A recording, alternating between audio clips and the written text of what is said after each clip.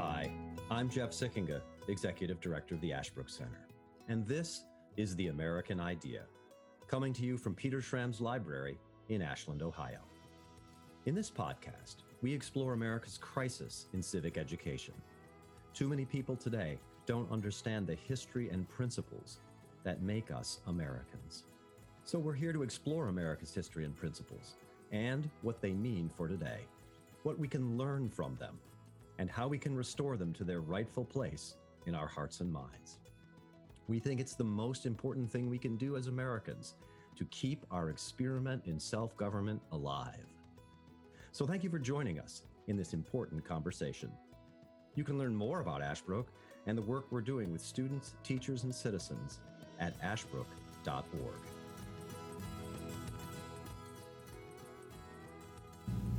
I want to welcome everybody to this episode of The American Idea.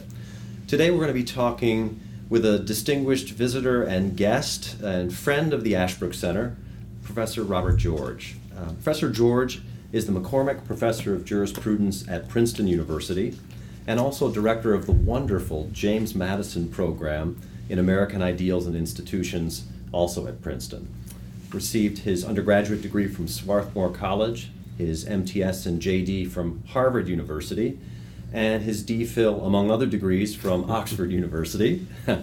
Professor George is a prodigious author of many articles and books on philosophy, the U.S. Constitution, religion, civil rights and liberties, and really Professor George, one of my favorites is Conscience and Its Enemies, which you co-wrote with Mary Ann Glendon, a terrific book. He has a deep interest, as the title of that book suggests, in moral philosophy, religious liberty, and in maintaining and sustaining civil discourse in America, and more broadly and more specifically in the academy. He has received for his public engagement many awards, really too numerous to list, but among them stand out the United States Presidential Citizens Medal, which he received, I believe, in 2008. And I didn't know this about Professor George, but he's also quite a guitarist and a bluegrass banjo player. And is it true that you led a band in your undergraduate days? Yes, I came by my bluegrass banjo playing honestly. I was born and brought up in the hills of West Virginia, where banjos are issued to little boys at birth. So that's how I ended up as a bluegrass musician. Fantastic. You work and really live the life of the mind in the university, at Princeton University in particular now. We hear a lot about the state of the contemporary university from someone who's within it. I just wanted, if we could spend a few moments today talking about the contemporary university, your reflections on its condition and its prospects going forward. Just for our listeners to this podcast, we're interested in American history, American first principles, and in the state of American education. To start, what's your thought on the general condition of America's universities, including leading universities like yours at Princeton? American universities are in trouble. That's true of my own institution. It's true of private and public colleges and universities throughout the country. They're in trouble, I think, for the most part, because they no longer have a good grip on their mission. They're uncertain as to why they exist, what their purpose is. Yeah. To use that wonderful Greek word, what the telos is. Yes. The point of the enterprise. People associated with universities, people in leadership positions in universities, certainly faculty, ask themselves, is our purpose to create good employees for the American economy? Others, a great many others, ask, is our purpose to create warriors for social justice, however social justice is conceived? Are we best understood on a consumer model, a customer model, a customer service model? Are we to provide a service to the students? Are we to give them whatever it is they're looking for, a credential, a certain set of skills, imparting information that will be useful to them? It seems to me a shame that we have so much uncertainty about the mission of higher education, because the mission to me is very clear and unambiguous. Universities exist for students and faculty to pursue the truth. That's what it's all about. We're there to get at the truth, not only for its instrumental value, the things that knowing the truth, the things that knowledge can enable you to do, Right. but most fundamentally for its own sake. This was the great liberating insight we get, for example, in Socrates' teaching as mediated to us by Plato. The most fundamental reason to pursue knowledge of truth, is the intrinsic value of the knowledge. So I would characterize the mission of the university fundamentally as truth-seeking, or we can divide it into a tripartite scheme. The purpose of a university is to seek knowledge of the truth, to preserve knowledge of the truth once it's been securely obtained, Right. and to transmit knowledge of the truth. That's the teaching mission of the university. So there's a research mission that applies to students as well as established scholars. Right. There's a preservation aspect of the mission, and of course there's the teaching mission. Now, universities do lots of other things, Jeff. Sports, arts, various sorts of activities, including political activities. There can be the Democrat Club and the Republican Club and the Libertarian Club and the Socialist Club and all those sorts of things, just as there can be the chess club and the ballet club. And it's not wrong for universities to do those things and to encourage their students' involvement in all those different activities. But none of those should be allowed to undermine in any way or shortchange the fundamental mission of truth-seeking. It's interesting that you say that because those used to be called, those other things used to be called extracurriculars. I've heard some university officials now call them co-curriculars, as though they share a certain pride of place with the kind of pursuit of truth that should be happening in the classroom, the lab, the studio. Yes, I've heard that same expression, co-curricular activities. Right. That shows you we've gone a little off the rails. They are extra-curricular. Now, there are ways in which they can serve the curricular mission. Certainly, being in good physical health, physical fitness, is an aid to flourishing intellectually. We do better when we're healthy, even intellectually, than when we're not healthy.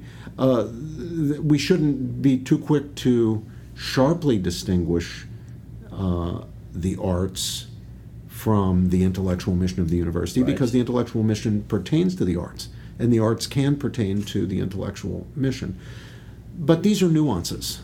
The important thing is to understand that the defining, constitutive, justifying purpose of institutions of higher learning is the pursuit of knowledge of the truth, the preservation of knowledge of the truth once securely obtained, and the transmission of knowledge of the truth. We want anyone associated with a university, I even include staff in this because they are helping us to do our mission, but certainly students, certainly faculty.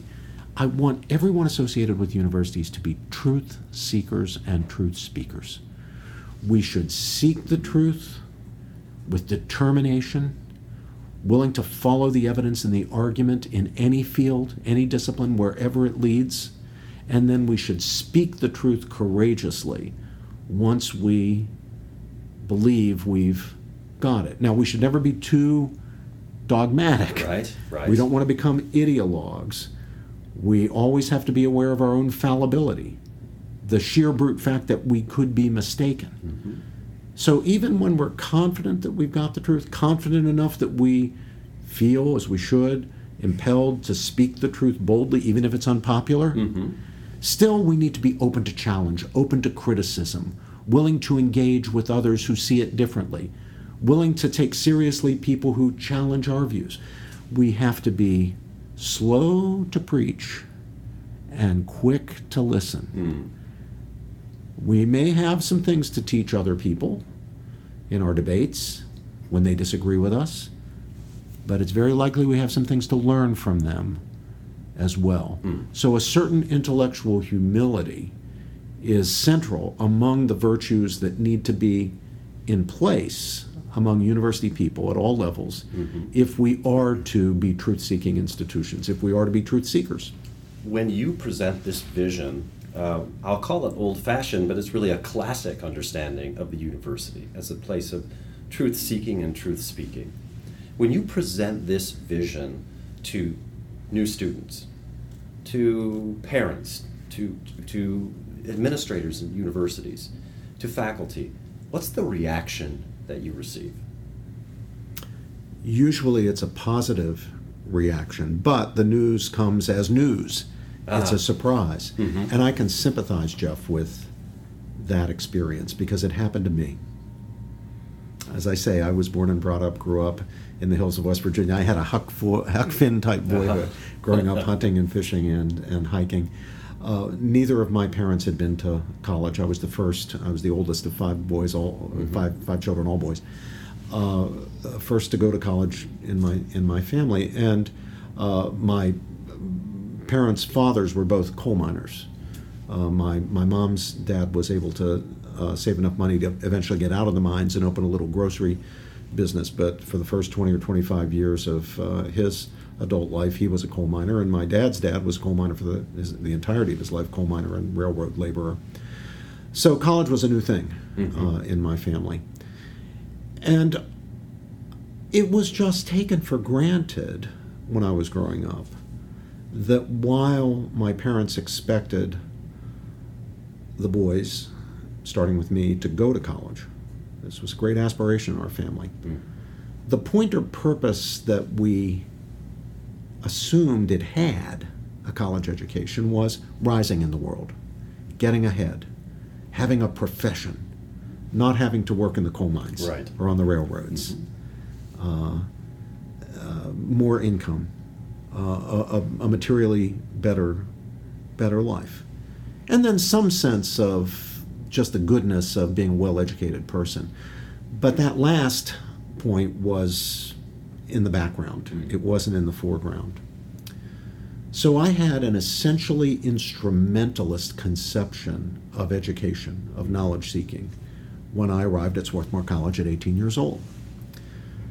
But in my sophomore year, in an ordinary survey course on political theory, it was a perfectly good course, but it was a survey. Right. It's meant to introduce students to the history of political thought, beginning, of course, with the Greeks.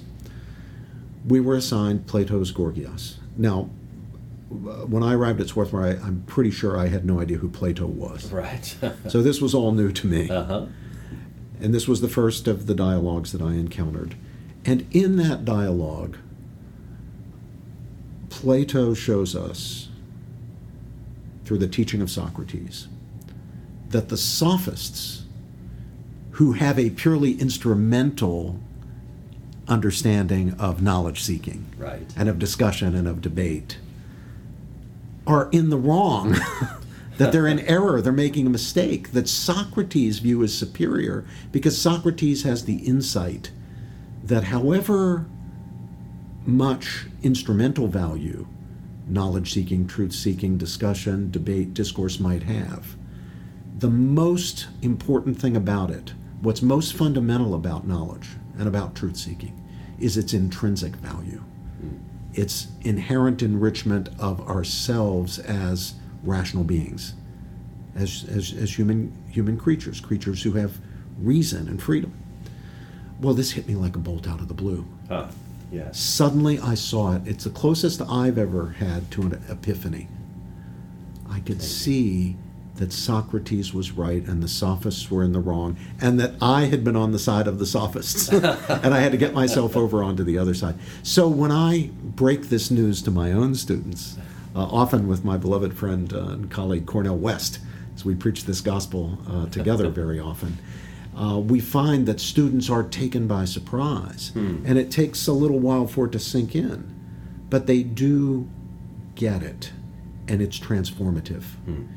It brings about a kind of intellectual, and in a certain sense, one might even say spiritual conversion, because most students these days have that instrumentalist conception of education that I had. Yeah. And even beyond that, most students these days have something I didn't have way back then in the Middle Ages when I went to college, and that was a consumerist understanding of education. Now, I didn't have that, but our students today do. That they're the purchasers, they're the customers, and they're buying a commodity, education, and they're buying it for an instrumental purpose. We got to clear all that away. And Cornell and I delight in that, in clearing that away.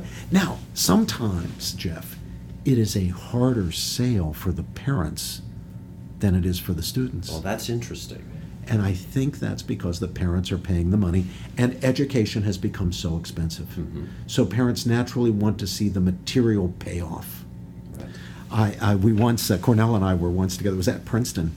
We had been invited, maybe, this now probably 6, 7, 8 years ago. It was well before COVID. We were invited to address the freshman class and parents for Parents' Day. Uh-huh.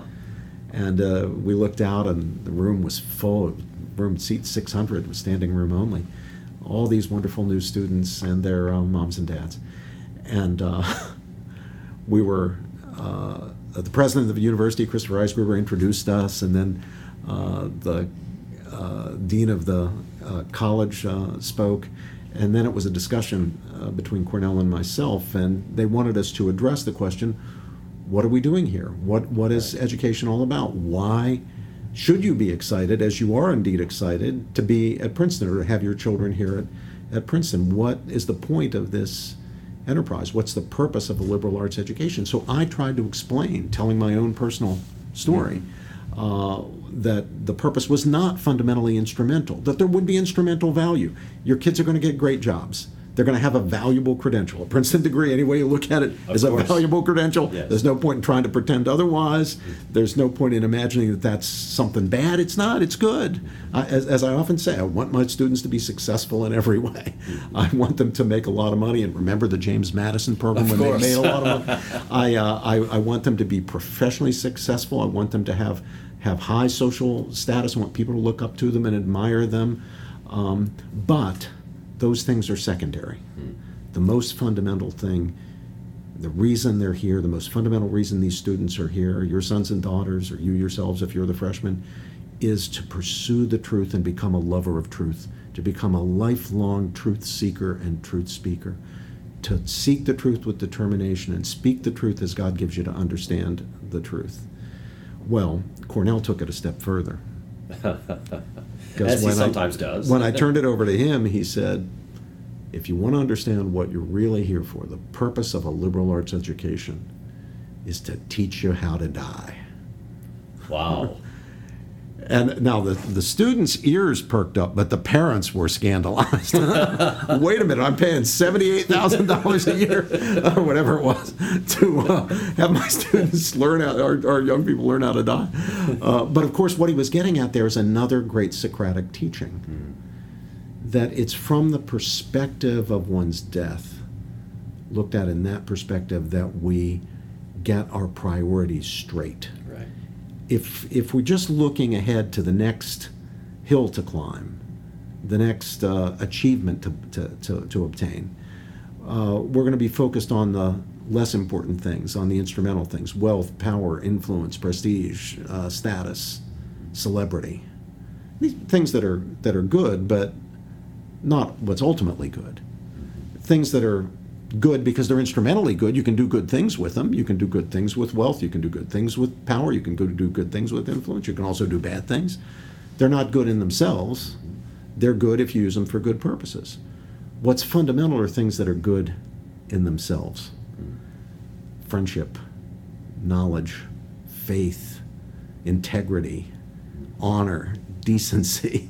Things you don't want for some extrinsic or instrumental purpose necessarily, but for their intrinsic worth, for the kind of human being they make you to be.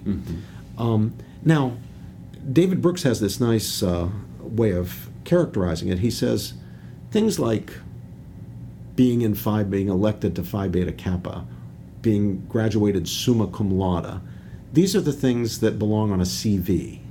We're proud of them. They're the CV virtues. But we don't put them on our tombstones. Right. Tombstones say husband, father, loving grandfather, man of integrity, woman of honor. It's the tombstone virtues that we need to be focused on. And if we think about what we once said about us at our death, we're probably going to get our values prioritized correctly. Yeah. If we don't, if we think about, what's next? For one of my Princeton undergraduates, next is getting into Harvard Law School, and then after that is getting a Supreme Court clerkship, and after that it's getting to Cravath, Swain, and Moore, and after that it's becoming managing partner and being rich and being powerful and being influential and having prestige, and even, who knows, celebrity. Well, they're not going to get their values straight. They're going to be focused on the things that matter, but not all that much. And they'll be distracted from the things that really matter: family, friendship, faith, knowledge, integrity, honesty, grace. Truth-seeking, that's powerful, I'm sure, when it hits a room like that. As you say, it might have scandalized the parents, but grabs the students. Maybe people have never spoken to them like that before. It's certainly true when we talk to our Ashbrook scholars here. We say similar things, and the intrinsic value of pursuing the true, the good, the beautiful, and it does hit them as though no one's ever talked to them like that before. That's the truth-seeking. What about the truth-speaking part of the university? That's the harder part today. You can get away with being a truth-seeker if you keep your head down, stay out of people's way, don't upset people, keep to yourself, do your work, do your research, stay in the corner, mind your own business. Mm-hmm. It's when you have the courage and integrity to speak the truth that you get into trouble. Because there's a lot of truth today that people of power, influence, status, prestige, and celebrity do not want to hear. There's certain truths about the family, about faith, about what integrity really requires. Truths that are politically incorrect, that are unpopular, that violate the new ideological orthodoxy on campuses and in the larger culture. Well, people aren't eager to be martyrs. Right. So the temptation is, even if you are a truth seeker, not to be a truth speaker. But we as parents, we as educators, institutions like Princeton University or Ashland University have a mission, and that mission is to make students not only truth seekers but truth speakers, which means we need to impart to them not only the virtues needed, such as intellectual humility, to be truth seekers, but also the virtues needed, such as courage. Right. Above all, really, courage to be truth speakers. And I'll tell you, Jeff, courage, the record of humanity is pretty clear on this. Courage is never in ample supply. It is always deficient. There's never enough of it around. But we seem to be especially bereft of it in our culture, and especially the intellectual end of the culture these days. How have you, and I'm thinking of your work on your own, but also with Professor West, how have you tried to cultivate the courage to have not only free inquiry, but also free discussion and deliberation? I think models and examples are critically important. The great religions have understood this forever. That's why we have saints and heroes, role models. I think it's made it a lot easier for me to speak unpopular truths, or what I believe to be truths. They're certainly unpopular. I think it's made a big difference to me because I have certain heroes, historical figures, contemporary people, people who taught me, who have modeled the virtues of truth speaking, including the virtue of courage. And Cornell and I both believe it's our role, part of our vocation, to model that for our own students, to model that for young people today. The good news, Jeff, is that courage is contagious. When people see it, it's attractive. They like the look of it. They want to be that way. Yeah. The bad news is that cowardice, too, is contagious. When people are cowardly, it sets a bad example for other people and licenses and authorizes them to be cowardly. So there have to be some people who are willing to step up and take the slings and arrows that come from when you speak unpopular truths. There have to be some people who are willing to do that in order to model the virtue of courage for others. If you thinking about the condition and the state of free speech at universities, if there was a reform, or if there was an idea or a thought that you would say, boy, this is what if there's one thing that I could help to promote across universities, and you've been doing so much work on this already in the public, what would that be? It is the proposition that there is no view, no position, no belief, no idea that deserves to be immunized from challenge or critique. Interesting. No matter how deeply held a view is, no matter how cherished a view is, no matter how identity forming a view is. And we do form our identities around our convictions.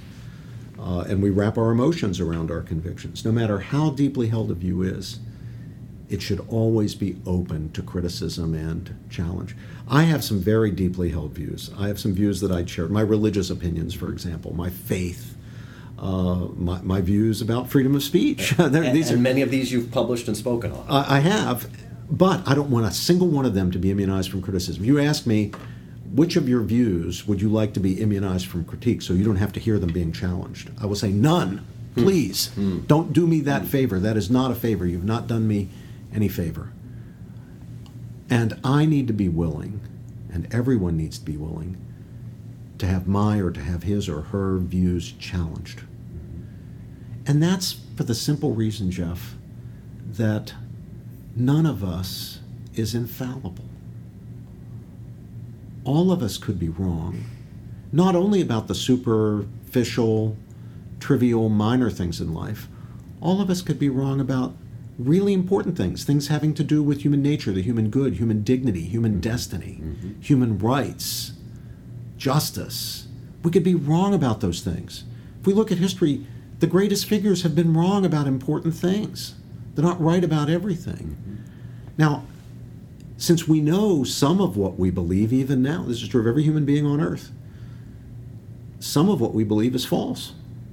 In every head right now of every living human being, some beliefs are false.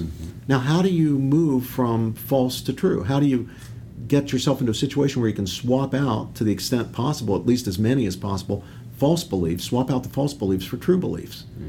Well, if you immunize yourself from critique, if you shut down free speech, if no one's allowed to challenge you, no one's allowed to criticize you, no one's allowed to question you, you're going to be stuck in error forever. You will simply be confirmed, constantly confirmed and reinforced in the opinions you happen to have. Some of them will be true, that's great, but some are going to be false. If we have any hope of swapping out at least some of the false ones and replacing them with true ones, we need to be open to challenge. And that means more than simply allowing for free speech as a political matter. That means also an existential willingness to listen, not just to hear, not just to sit by politely and not interrupt, but to genuinely listen to people on the other side. That's why I say that the fundamental job of a teacher is to expose students to the best that has been thought and said on the competing sides, on all the sides of the various issues on which reasonable people of goodwill disagree, which today is a vast range of issues. We don't need to relitigate whether the earth is flat, but there are an awful lot of things that are treated in universities today as if they're settled, that should not be treated as settled, that are ripe for critique and reconsideration and review. So our mission here as teachers, as professors, is to make sure our students understand the best that's to be said on the competing side. So if you look at one of my course syllabi, my reading lists in my course, take a hot button issue, take an issue that I care about a lot and have written about, the issue of abortion and the sanctity of human life. If you look at my reading list, you're going to see articles by top pro-life scholars, but you're also going to see articles by top people on the other side, those who defend legal abortion or the morality of abortion or even the morality of infanticide. I always assign, when we do the week on the sanctity of human life in my civil liberties class, Peter Singer's famous article, Killing Babies Isn't Always Wrong. And I assign that not simply to attack it and to hoot at it, but so that students will see what is to be said, by an intelligent person, and there's no question that Peter Singer is a highly intelligent person, who fundamentally sees these issues differently than I do. And I think that's our job. It's not to indoctrinate our students. It's not to get them to think what we think. And on this point, not only Cornel West and I agree, Peter Singer agrees. Aha. Singer's got the same view of education that I do. And so he assigns my work or work by other pro-life scholars in his classes. He regularly has as his teaching assistants people who are pro-life, people who disagree with him. And on that, I think he is 100% right. And that's because education is not indoctrination. Indoctrination is not education. In fact, indoctrination is the very antithesis of education. I would rather my students be ignorant than be indoctrinated. If they are ignorant, I might be able to teach them something. If they're indoctrinated, I'm going to have to pry their minds open with a crowbar before I can even start the process of education. So something I don't appreciate in contemporary academic life is professors, whether they're colleagues of mine or at other institutions, professors who are indoctrinating their students. That is, I'll not refrain from using the word, that is a sin. And I don't care whether they're indoctrinating the students on my side of an issue or the opposite of my side of an issue.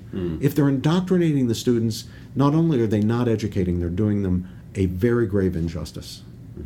We need our students to think deeply, think critically, including self-critically, and think for themselves. And indoctrination undermines all three of those. Right. If you, we have some listeners, of course, to this that are parents, their grandparents, some students, maybe students who are considering university and college. What's the advice that you want to tell them when they're thinking about university and the next, and higher education as it's called? First, note, recognize the difference between education and indoctrination. And choose a college or university where you or your son or daughter or grandson or granddaughter will be educated and not indoctrinated. That's number one. Number two, make sure that the university is one where the student will encounter the best arguments that are being made on competing sides of important issues, where there will be a lively discussion, a lively debate. So two is really an implication of one, really. Number three,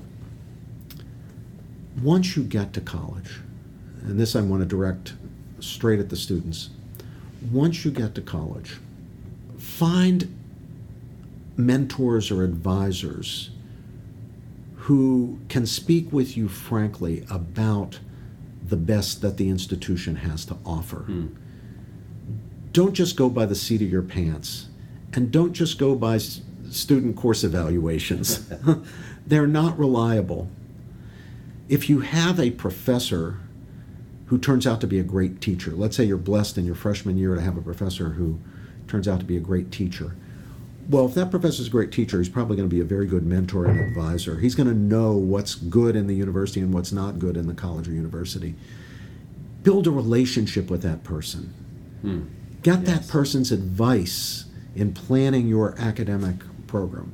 And fourth, do not choose your courses based primarily on the course descriptions in the course guides or course catalogs. Worry less, this is going to strike people as odd, but stay with me. Worry less about whether you're interested in the subject matter, and rather look for who the best teachers are. Study with the best teachers in the college or university, no matter what they're teaching. Even if you're not all that interested in the subject matter, apprentice your mind to the great minds on campus. That will enable you to develop the intellectual skills and attitudes and virtues that will enable you to study anything you want for your entire lifetime on your own, deeply productively. So I was blessed when I was in college to have a professor named James Kurth at Swarthmore. Fantastic teacher, fantastic intellectual. He was teaching in areas that I found interesting, but they weren't at the top of my list. Okay. They were American foreign policy and international relations and comparative politics. I wanted to talk philosophy. I wanted to do political theory and ethics and moral philosophy. But Kurth was a great mind and a great teacher.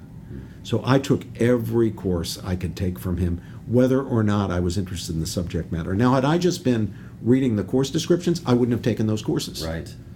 The greatest blessing in my life was to study with that man.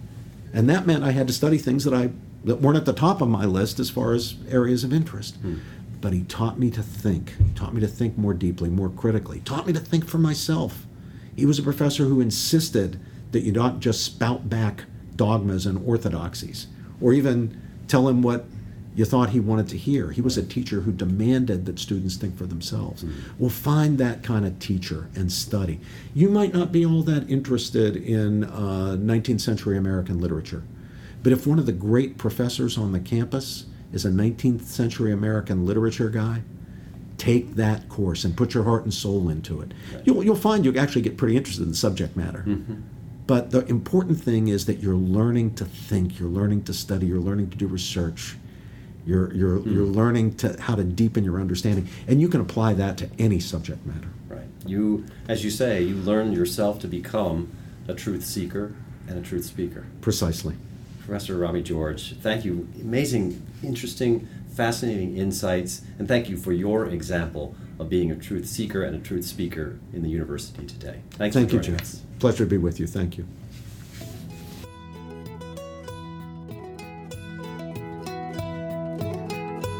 Thanks for joining us for this episode of The American Idea, a production of the Ashbrook Center. We're here to explore America's history and principles and what they mean for today, what we can learn from them, and how we can restore them to their rightful place in our hearts and minds. We think it's the most important thing we can do as Americans to keep our experiment in self-government alive. So thank you for joining us in this important conversation. If you enjoyed this podcast, please give it a 5-star review and like, follow, or subscribe on your platform of choice. You can learn more about Ashbrook and the work we're doing with students, teachers, and citizens at ashbrook.org. Thanks again for joining us.